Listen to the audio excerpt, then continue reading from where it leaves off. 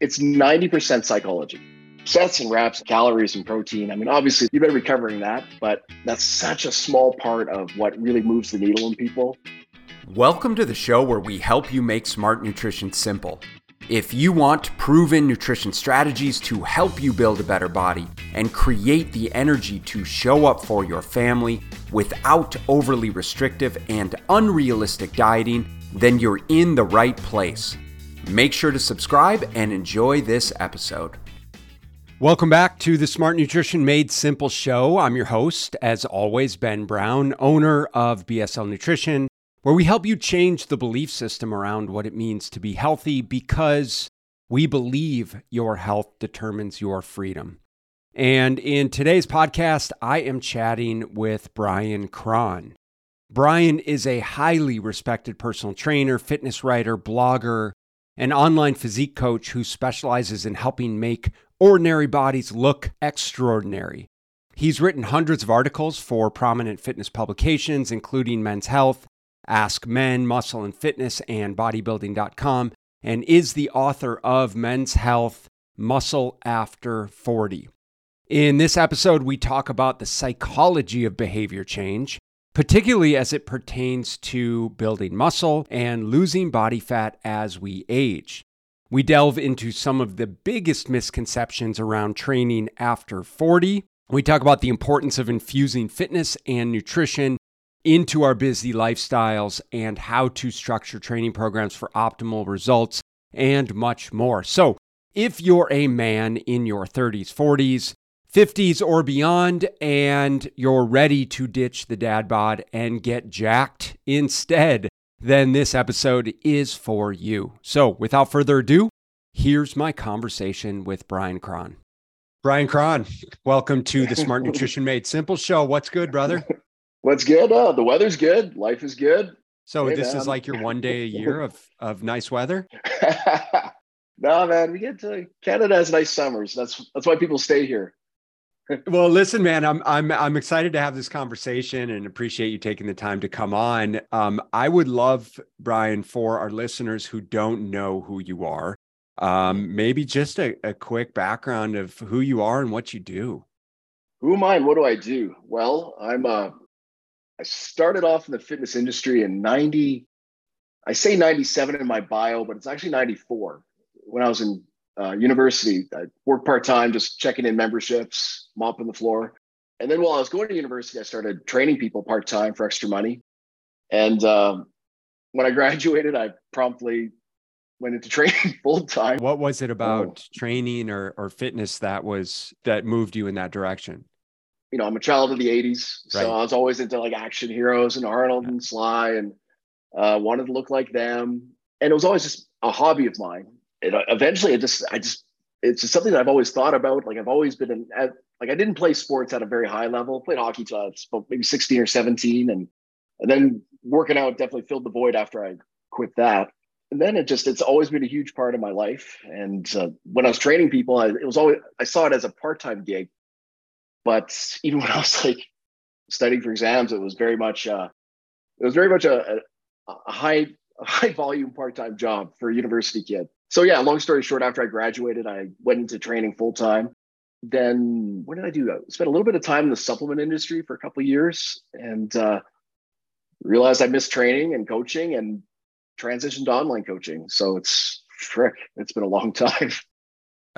You didn't study fitness and nutrition. What did you study through university? No, I studied psychology. Okay. And then I went back and I got a second degree in English. I didn't want to be a psychologist. I wanted to be a counselor, and it's a lot of how coalesces with coaching and training. Yeah, very much. I was doing some writing on the side and freelancing for magazines, and it was very kind of a muddled career that I developed. Like I was just always doing these little things in the industry without a lot of direction, but I was earning a living and I was staying engaged until finally I just kind of figured out that I don't want to train people in a gym, right? But I want to work with them, and I want to work on the things that I think that really matter outside of just the programming. And so kind of everything went full circle, and I find I'm using a lot of the stuff that I learned in psychology class, 25 years ago. Yeah. I'm using that as much as I do all the programming stuff that I know. Funny how that works. It's crazy, Yeah. right? Like the longer you're in this business, the more you realize it's not about all of the No. science that we learn, right, through the process. Oh no, God, it's 90% psychology, I would Yeah. say. Sets and reps. I mean, that's where, and the calories and protein. I mean, obviously that's you better be covering that, but Right. that's such a small part of what really moves the needle in people, Right.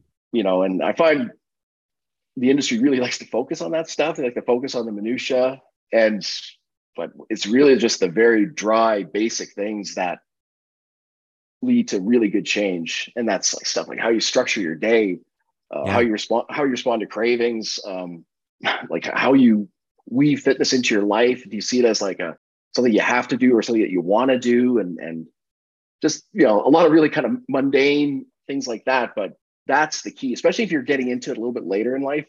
Right. Like, again, going back to myself, I was always working out. I mean, I've never had to try to fit it into my life, but for someone who's fell out of it, or they've just never been really into it, all of a sudden putting healthy eating and training into their life, it'd be like me trying to suddenly learn like tax codes or something. Yeah. It'd take a lot of effort, and it would take a lot of just like stopping and starting. Right. And I think that's where this industry fails people a lot, is it's full of guys like me who are like living, and probably you, who live and breathe this stuff. Right. And the people we're trying to help, it's not their world. Yeah. They're engineers, they're doctors, they're lawyers, they're whatever, bricklayers, Yeah. you know. I mean, that's part of why I wanted to have this conversation with you, is because you've obviously been doing this a long time, as have I. And it's very clearly so nuanced, to the degree that so much of this, like you said, is about the psychology of behavior change and not about the X's and O's of calories and macros and protein and sets and reps. And while that is important, it's just not as important as figuring out how to help people actually infuse the change that they're looking for into their life, into their busy schedules, and how to help them make it a priority for themselves when it's just not ever necessarily going to be as big of a priority as it's been for you or me. Just in terms of like the trajectory of your career, because I know you've been a writer for a long time, but was there a point in your career, like you said, you were dabbling in a lot of things and maybe had your hands in a lot of different areas, but was there like a point in your career where you were like, okay, I'm 100% all in on coaching, and perhaps previously it had been like, well, it's what I like to do, but it may not be necessarily my main thing? Yeah, and that's a good question, because kind of funny. If I sounded kind of awkward when I was describing my entry into this world, is because I always saw personal training as a part-time job. And I've had a lot of part-time jobs. I worked in bars. I've done all kinds of shit. But it was always one that I maintained. When I was in the supplement business, I still trained people, it was just something that I did for extra money. And so then when all of a sudden, that was like the dominant source of income for me, and just the dominant source of my attention and my passion or whatever, I decided, okay, well, I'm going to maybe go all in on this. But at the same time, my wife was in school, and she had to leave the country to study in the US. And I went with her, and all of a sudden I'm in the States. I can't work. I mean, I could train people illegally under the table, but didn't really want to do that. So that kind of got me writing a lot more. So I started doing some fitness writing, and that was around the time, this is about 15 years ago, that online coaching was was starting to be more of a thing, I would say. Yeah. And I'd been hiring online coaches then, and getting guys like Eric Ladine, and getting programs on PDFs and stuff like that. Or just, actually, no, it was always Excel docs. And so I decided, what, I can do this, because I liked it, because it's so much more writing, and it was so much more getting into people's lives and stuff. And I thought, oh, maybe I'll chase this more. And I haven't looked back since. It grew really quickly, and I still do a little bit of writing because I enjoy it. But yeah, now I'm definitely, I think I'm doing this for good. I'm sure you can agree. There's not a lot of people that genuinely make, like health and fitness, or fitness coaching, if you will, their career. Yeah. Yeah. it's kind of a fickle industry. And so I guess my observation, at least with myself, is that when you've been doing it long enough, there really does become a pivotal point where you kind of have to be like shit or get off the pot. And you're like, okay, Yeah. am I in this or am I in it? And making that Yeah. commitment. So now, obviously, this is your career. This obviously is your passion. You're Yeah. obviously very good at what you do. And by the way, like, your writing's fantastic. And so it seems like you've leveraged your writing skills to really be able to Yeah. offer value to people, probably promote your business well. Who is it that you serve at this juncture in your career? Yeah. Well, thank you for that. But yeah, I know as you're well aware, we're always told by gurus in our field or in business, like you got to narrow down to your target client. You got to narrow right Kind of down. You niche down. got to niche down, baby. You got to Yeah. age, occupation, blah blah blah, and I've done that. So I guess to do the exercise, my population would be me, be guys in their late 40s, maybe is not as into fitness as me, or maybe as into fitness as me, but they just want someone else to do the shit for them, do the thinking for them.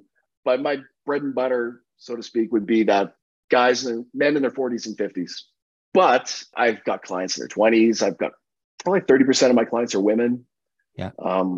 Because really, it's not that much different, especially considering the things that really matter: time management and impulse control, and all the stuff that's frankly, it's boring to talk about and doesn't involve sets and reps. But that's the stuff where you get that under your belt. The training part that's just putting in time. Let's dive into that a little bit, because I think it's really relevant. When we scroll and we look at marketing, and we kind of get convinced that the way that we train and eat in our 20s and 30s is different than the way that we should train and eat in our 40s, 50s, and 60s.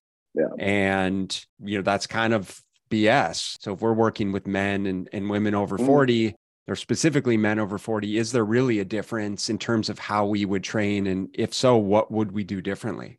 The whole over 40 channel, it's a lot of bullshit, to be perfectly honest. For the one thing, just on its face, fitness for people over 40, like it's absurd. We know people, I've got clients, I'm sure you know people who are 45 years old and they've been training at a high level since they're 15. They're jacked, they're strong. Maybe they're a little beat up, but they're specimens. I'm raising my hand right yeah, here. I know you are too. Oh yeah, I can't. Fair enough. I blew my fucking shoulder. And they're 40-year-olds who haven't done anything since grade 10 playing dodgeball. So are you going to try to tell me that a fitness program that'll work for Mr. Jacked is going to work for Mr. Dodgeball? Like it's absurd. It can't. There are a handful of things that can apply, but no. So I find that on its face, the whole category is kind of silly that way. But having said that, there are some things that are consistent with everybody at that age, whether you're Mr. Jacked or Mr. Dodgeball. Like your recovery ability is down, and depending on what you're used to recovering at, it can be quite noticeable. Things like reaction time and stuff that most people probably wouldn't even notice, like all that is decreased.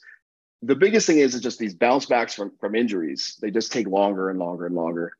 And that's where I find the industry kind of focuses on. So they treat everybody like, all right, shit's all going downhill now. So we're going to train really, really soft and, lots of functional stuff, lots of bands. And I just think that's the wrong approach. I think to be effective in this space, you have to, first of all, individualize to that particular 40-year-old. In other words, get to know Mr. Dodgeball, get to know Mr. Jacked, find out what they actually need, where their limitations are. And then you have to look at the things that aren't as talked about, that are very consistent with that demographic. And no one talks about this. And it's stuff like this is the age where people are so fucking busy. Yeah. Okay? They're time stretched. And not only are they busy, I know everyone's busy. I know 20-year-olds working at Starbucks and going to university and having part-time jobs. They're probably very busy too. But it's a different kind of busy, especially when you have kids, because you just don't prioritize in your mind quite the same way. So once you have children, all of a sudden they're number one. And even if their issue is pretty trivial, you'll make it number one. Yeah. And it's like a reaction of people in their 40s or whenever they have children, is that all of a sudden we put ourselves second or third or fifth, whatever it is. So you have to you can't break that down, because that's just an evolutionary fact, but you have to kind of accept that and put that into the programming. So, or the approach to programming. So like what I do is I really try to figure out somebody's lifestyle and, how long their commute is. Are they working out at home? Do they have little stuff? Do they have a home gym, or do they have an office gym, or just how much time do they have? Like how old are their kids? Like are they shuttling your kids over to hockey and then to soccer and all this stuff, or do they have a little bit more time? And then even if you can, I like to find out like what station are they at in life? Are they at the sandwich age when you got little kids and you got aging parents, and you never think about your own stuff? And that's also the age when all of a sudden every night is wine 30, if you get my thing, and you start having all these coping things. Like stress is at an all-time high. So when I try to program around that, I try to make the programming as least stressful as possible, not from an exercise sense. I mean, not that. I mean, from a logistical sense. Like Monday isn't chess day. Like it just doesn't work, because what happens if it's Monday morning and your kid is sick and okay, I can't go to the gym. If you're following some bullshit bodybuilder routine where like, oh, I'm not doing chest again until next Monday now, like, it's absurd to even talk about. So you have to program in a way that the bases get covered, even if the plan can't be stuck to it perfectly. And there's got to be flexibility inside so people can call audibles. Like I have programs for people who have a little home gym and they go to an actual commercial gym. So I'm like, okay, it's your A workout or your B workout. And depending on your day, you pick one or the other. And of course, you can't be random, because random doesn't build muscle. Random is just entertainment. But you have to have sort of a controlled, like I call it program variety.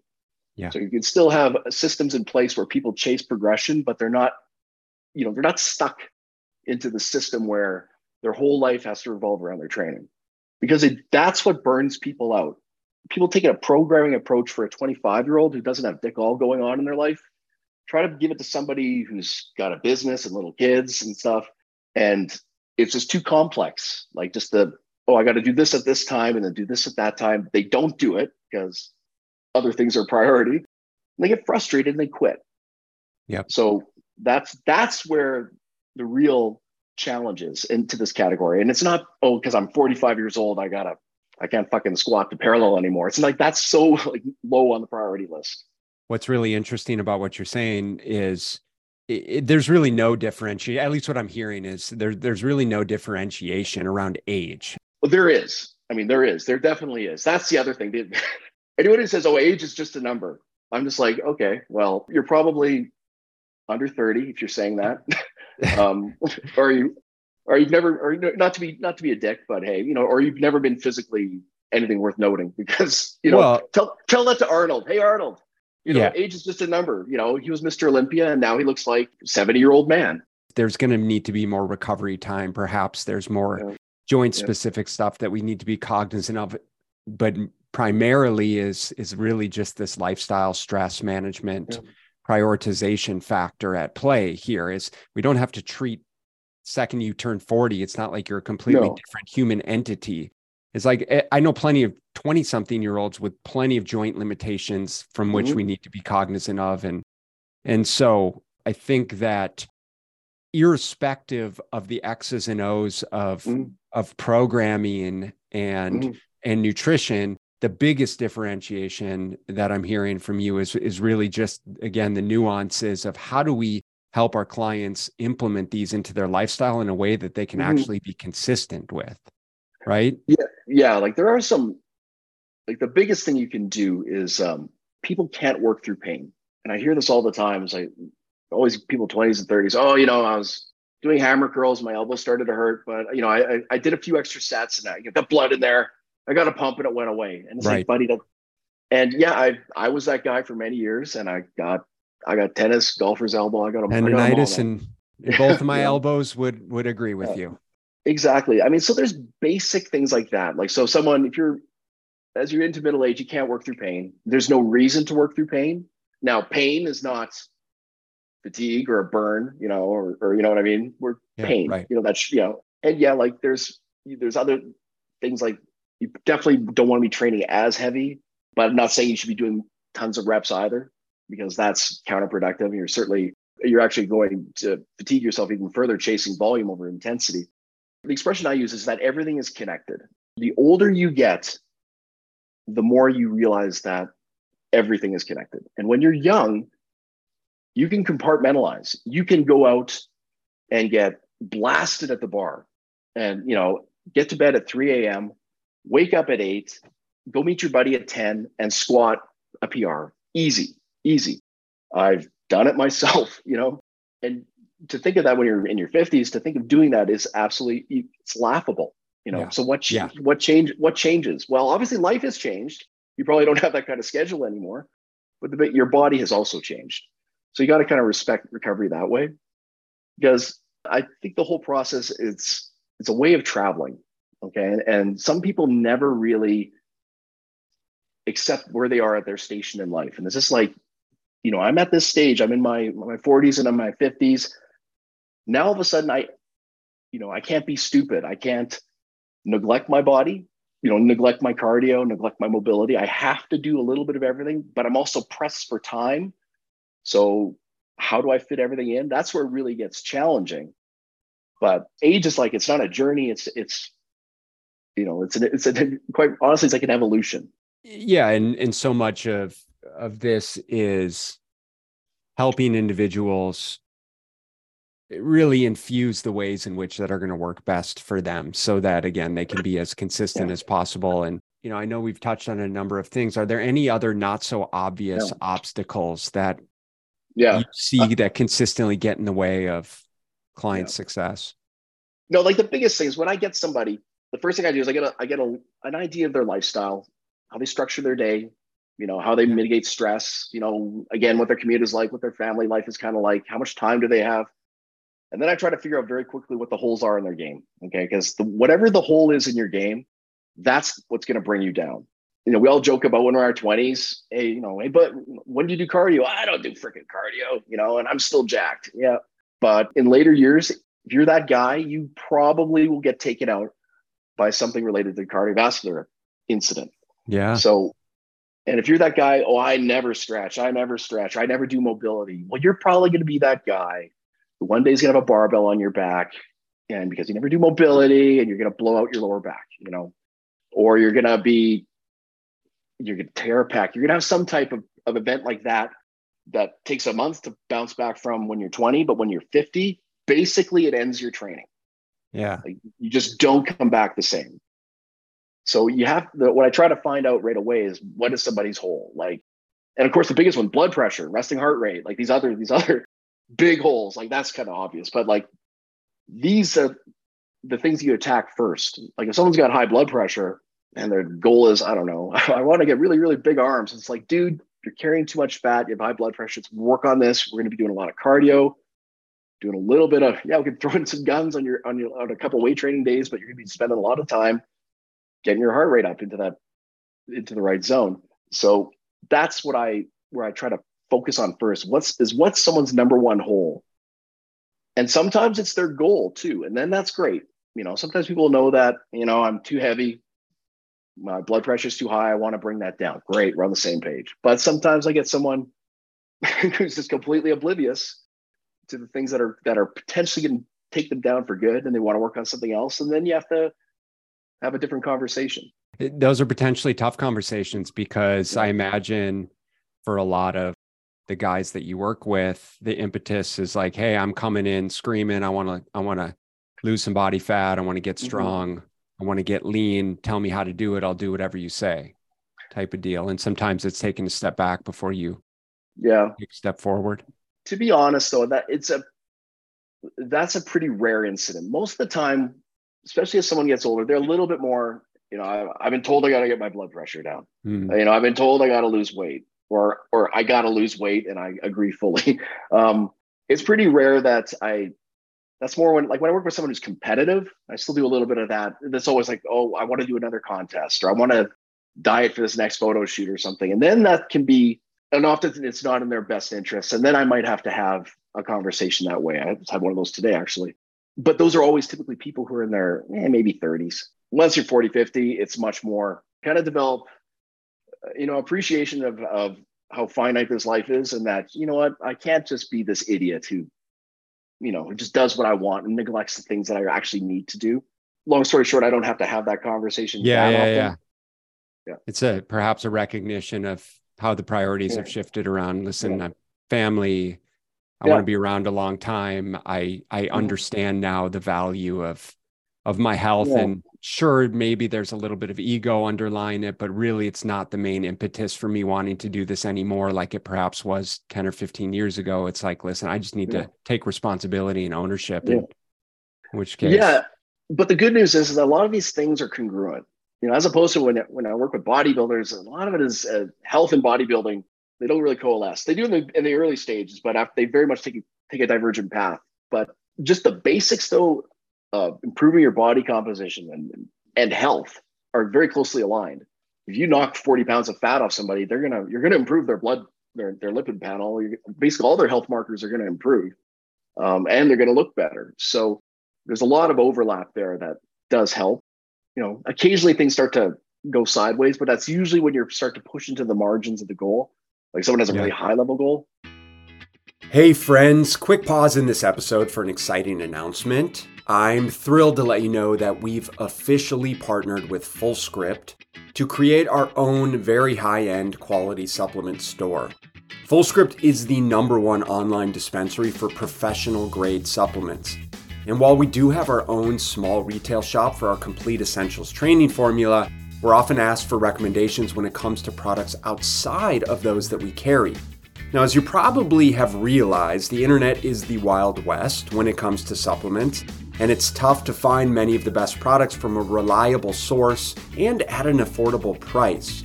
I've heard many stories of people ordering something off Amazon and receive something completely different in the bottle, which can actually be quite dangerous when it comes to nutritional supplements. And so in the BSL Nutrition Fullscript dispensary, we've hand-selected a few dozen of our personal favorites, and we've broken them into easily searchable categories, including Ben's favorites. Now, the best part of this situation is that due to the buying power of groups, we're able to get you a 15% off retail pricing on the entire catalog of professional products in our shop. These are brands like Designs for Health, Biotics Research, Biobotanical Research, Microbiome Labs, Seeking Health, and more.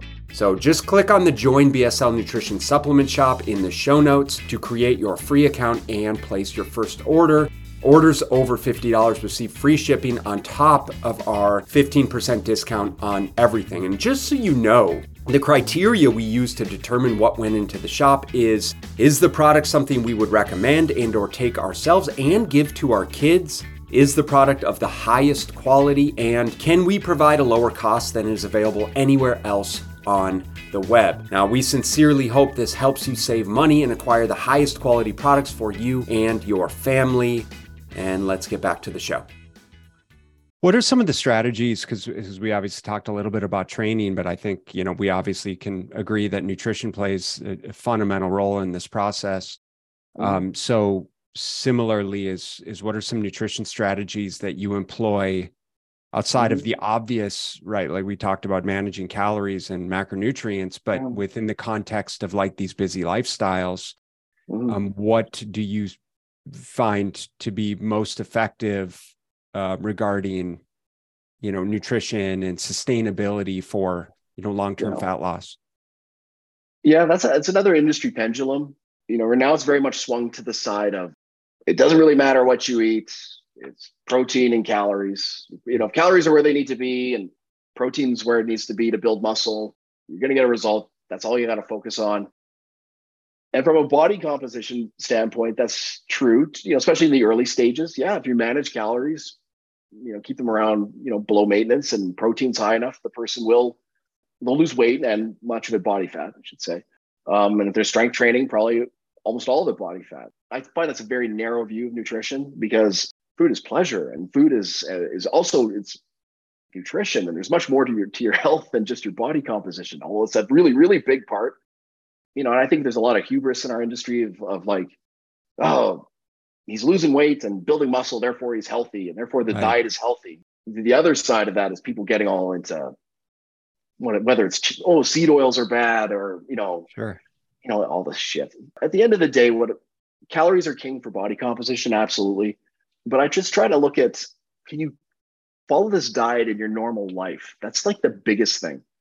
And normal life includes like your family life. Can you hit these basic calorie numbers, protein numbers, while still having a family, going out on the weekend? Do you have the mental strength? Like, can you go out and indulge a little bit and then back off a little bit the next couple of days, as opposed to someone who goes out on a Thursday and eats too much, and then they're like, screw it, I'm done with dieting until Monday. That's such a bad place to be. Like, I try to get people into a mindset of, this is how I eat, these, good, healthy foods. And no one needs a list of what healthy foods are. I think we all can figure that out. Right amount of calories, right amount of protein, and how consistent can I be?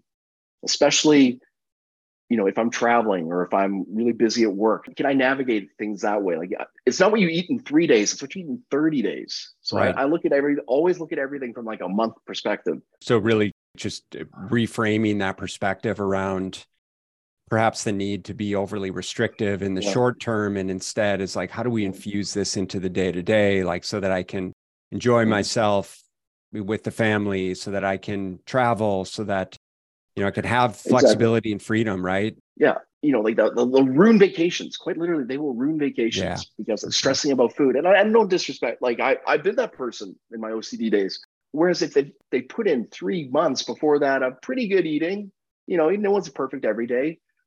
If they can look at the 3 months before this vacation and say, I was at about 80%, then you can take a week off and eat whatever the hell you want. You're not going to advance your progress, but you're certainly, and you'll probably gain 5 pounds of water, but your body will very quickly correct, at the other side of this. And probably one of the most important things a coach and a client has to develop is always a bird's eye view of everything. On the one hand, you always want to just think about your next meal. I want to, just think about my next meal. I don't want to get too in the weeds of what I just ate. I want to make sure my next meal is the best it can be. Sure. But at the same time, you always keep more of a big picture perspective, because 3 days of bad eating won't destroy your diet. It's 30 days of bad eating.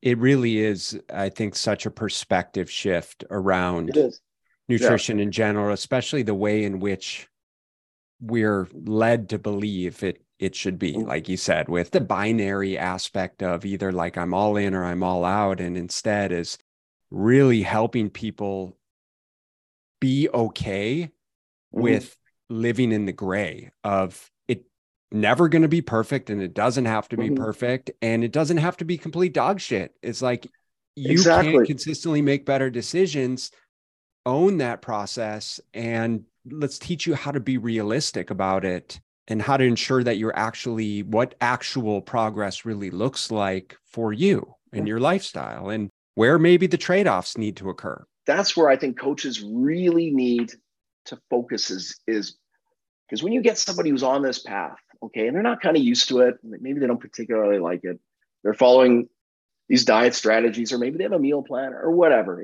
they're following it. They're so focused on their next meal and on their day-to-day that when something screws up, it's a low-grade tragedy, especially if they're very kind of type A people and they expect to do a good job at things, especially things they're paying to do. And they have a couple of bad meals and they'll want to throw in the towel. And I mean, this just happened to me again just today. A guy emails me saying, you know what, I'm not losing weight on this. This is, I'm looking at it's been 3 days and all this. And I just literally just sent him a graph of his weight loss the last 60 days. And it was just and at the very end, there's a little blip, because it was, it was Memorial Day, so it's just teaching people to pull themselves out of being so hyper-focused on right now. And I know I sound like I'm contradicting myself. On the one hand, it's just thinking about your next meal. And on the other hand, it's evaluating from a 30 or 60-day perspective. That is the skill set to develop in someone. Someone who can just go, oh, fuck, I blew that meal, and then just move on. And the next one. Well, to be fair, that's almost the attitude that I think is warranted and necessary. It's like actually being okay with like, oh yeah, that just went to shit. And I can acknowledge like, okay, this probably was not a good set of circumstances that I was hungry and then I was around the wrong people. And then we went to this restaurant. It's like, it was a recipe for disaster from the beginning. So, okay, now I can acknowledge that. Right. And reflect and be like, all right, well, so I guess I'll make a better decision next time, in which case Okay, on with my next meal. And, it's funny, I was having a Exactly. conversation with a couple of our coaches this morning, actually, and we were talking about diet breaks and we were talking Yeah. about deloads, so Oh, diet fuck. breaks with nutrition and deloads with Yeah. training. Yeah. And they're like, so when's the right time to, plug in the diet break? And same similarly, like, should I do the deload? And I'm like, like honestly, for our population, because we serve a very similar population, it's like Yeah. these really are things that end up taking care of themselves. Right? This very component is like someone invariably Great. like they're gonna have the shitty weekend blowout. Okay, diet break. You know what? You just had it, Thank you. Yes, right? and similarly, I tried to interrupt you earlier. Just similarly, like the vacation. Well, what the hell? There's your deload. Like There's the deload. Right. I've literally, I've had, especially younger guys, they'll email me. Well, I'm supposed to deload this week, but the following week, I'm going to Jamaica for a week. What should I, should I try to find a gym in Right. Montego Bay? I'm like, dude, why don't you just like train another week and deload while you can do that? Like, it's all these rules are they're secondary to lifestyle. I mean, you weave it into your lifestyle and all of a sudden it all makes sense. Okay. So with respect to muscle gain Okay. as we get older, becomes exceedingly more challenging for all of the myriad of reasons that we discussed: age, stress, responsibility, sleep, joint health, time under the bar, all of that kind of stuff. So in your observation, in your experience, is it possible and what does the typical trajectory look like for men, as we'll say men over 40, to actually put on appreciable muscle mass? How much more challenging does that actually become for us? Well, the biggest thing is their training age. So again, if you got somebody, they've only farted around with body weight work and now they're 40 years old. They're like, I start pumping some iron. If they don't have those newbie gains, those gains are still on the table.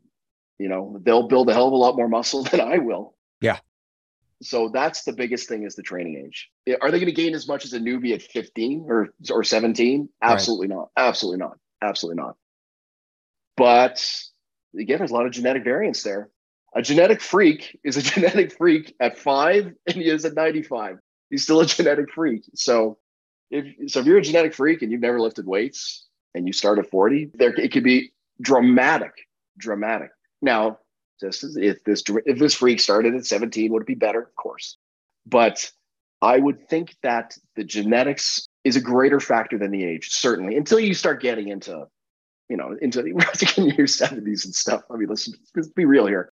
And the other thing is, how do you know if you're a genetic freak? Well, you don't know until you start lifting. Right. So that's the ultimate scam online is, oh, I overcame bad genetics. Look how jacked I got. Like, dude, the fact that you put on so much muscle, that doesn't mean you overcame your genetics. It means you have great genetics. So yeah, that's a great one. yeah. Do you find that the rate of change that is generally slower, or would you intentionally take it slower, perhaps for all the reasons that we discussed, than perhaps someone that's younger? No, not at all. The only things that I would mitigate with someone who's older, and this is after their lifestyle mitigates everything else. Like, right. It's rare that someone says to me, "Oh, I got all the time in the world to train, man, but I don't want to, I don't want to be in here too much." It's always like, I got 3 days max. So this is already a little bit of a different conversation. But if someone's got all the time and they're a little bit older, I would keep the workout shorter. I would keep the volume lower. And when I mean volume, I mean actual productive sets. Yeah. Warm-ups is not volume. And that's something that's pissing me off in our industry. It's like, do your freaking warm-ups, do them well, and then do 1 or 2 very good actual work sets. And don't count your effing warm-ups or build-ups or whatever into your work sets. And do warm-ups though. And do them, exactly. And do warm-up sets. I don't mean just fucking rolling around on a ball. I mean, do warm-up sets. Fire your nervous system, like grease those neural pathways, and then do your actual work set. Anyway, I wouldn't push the frequency. But that's something you can play with down the road. Yeah. Maybe every 5 days, hit a muscle group. And I definitely, even though intensity is less of a overtrainer than volume, I would not push. I see no reason to go below 6 reps. And the older they get, maybe below 8 reps. But everything else, really, it's just be avoiding the exercises that have a poor risk to reward ratio. Sure. Like not that a deadlift is risky, but I always ask myself, okay, why do you I'm, want why do you want to yeah, fucking deadlift? why barbell deadlift? Yeah. Yeah. Nothing wrong with the lift, but let's trap bar, let's RDL, Yeah. just things like that. And, we all know the exercises that have, higher risk attached to them. And, frankly, the return on them is rarely worth it. So I'd be more mindful that way. But other than that, it's much more what you do outside of the gym. Like make sure they're resting enough, make sure they're hydrating, getting enough protein, getting enough sleep, managing stress. Those are the things where I'm like, okay, that's where I'm going to focus a lot more. Yeah, for sure. So what you're saying is power snatches for every program. Yeah. Perfect. Yeah. Always for reps, for very high reps. So Yeah. I'm curious, man, because I want to respect your time. So we'll wrap it up here pretty soon. Who have been your biggest influences along the way in the nutrition and fitness industry? Or maybe even in general with respect to your career?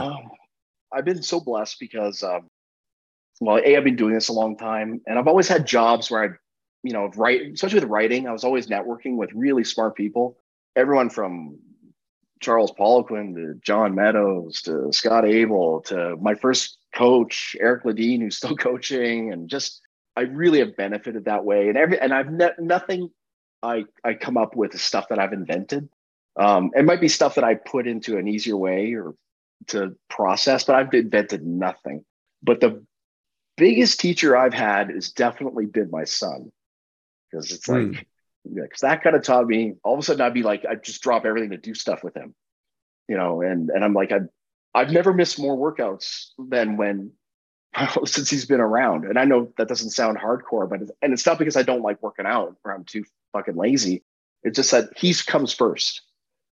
So he comes first, and then my training comes second. That used to actually give me a little bit of stress in the early days. I'm like, fuck, I'm missing all these sessions. But now I've learned that that's how I'm supposed to be. That's how I should be wired. So my training should be built accordingly. My training should be fast and punchy and flexible. And my training should be something I can get when I got 30 minutes when he's, in a his little martial arts class, like something that I can bang out that way.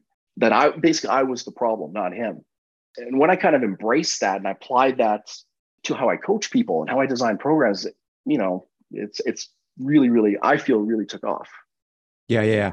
Well, listen, I mean, I think it speaks volumes to the type of clientele that you work with and the necessity for us to be empathetic to our clients' needs. Like we truly need to understand what it is that they go through. And that's why I think that there's such an art to the coaching process. You've been very, explaining very well throughout the entirety of this conversation it's just so much more, like we said from the very beginning, like it's so much more psychology than anything else. Yeah. It's not about like, yes, the science matters to a degree, but beyond managing for calories and macros and sets and reps, it's like, how do we actually realistically infuse this with the clientele? And that comes down to truly and genuinely the art of being able to effectively coach someone. And how can you effectively coach someone? Two things. One is if you don't have experience actually doing it yourself. And two is, I think it speaks to the value of having had coaches yourself and seeing the value in coaches. I'm assuming you have and perhaps continue to have coaches in your life, and that has helped shape, the trajectory of your career as well. Oh, absolutely. I still do. The one thing I've also learned lately, and I wanted to touch on this, is that it's got to be fun. Especially lately, there's been this whole anti-fun movement. Like fitness should be, and I've said this too, is like, it should be, if you're not there to be entertained, you're there to get a result. And working out is about, you've heard all these lines for sure. And that's why we should be tracking our workouts. You're not there to entertain yourself. Get in, get out, and all true. But it's got to be fun. You got to make achieving progress fun. You got to make the process fun. And if that means doing some extra arm days for the old meatheads, I mean, you do it, because even if it's not the most productive fucking work, and maybe, dare I say, it's keeping them in the gym too long. Like, if it's fun, people will do it. They'll make it a part of their life. They won't dread, they won't dread doing it. It won't be the first thing that gets cut out when life gets busy, and life always gets busy. Always. And it's a way that you can appreciate like what we do. because like I've learned that as I've gotten older, like all you do is have stuff taken away from you, and all of a sudden you can't exercise at the same intensity. Like, all of a sudden, that exercise, I just don't want to do that. All of a sudden you start to play like an athlete who plays scared. It's not going to do that. I can't do pull-ups anymore because it just wrecks my elbows. That's just one thing. But I like pull-ups, man. I used to do weighted chins with 90 pounds. I like that. I miss it. And if I would have known my last day I could have done that, I would have kind of thanked the weight training gods for this experience. Yeah. And that's how it is every year, a little bit taken away. And we can do stuff to hang on to it, but it's still going to get taken away. So you got to have fun and you got to appreciate it. Lots of life lessons in the conversation and lots of life lessons in the journey, Bryan. So listen, man, I just want to thank you so much for coming on and sharing your wisdom with me and with our listeners. For people wanting to connect with you through maybe website, maybe through coaching, through social media, where can people find out more about you? Well, my website is bryankrahn.com. Got it. BRYNKRAHN.com. And that same Bryan Krahn is my Instagram handle.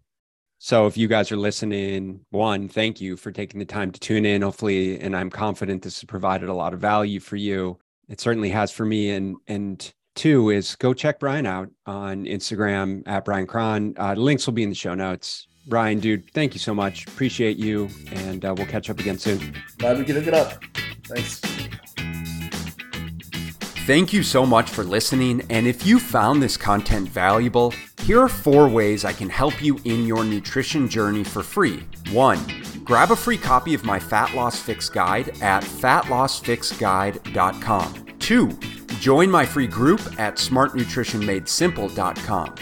3, subscribe to my YouTube channel at smartnutritionmadesimpletv.com. 4, leave a 5-star rating and positive review so that we can gain access to more nutrition experts ready to share their knowledge with you and ultimately help more people make smart nutrition simple.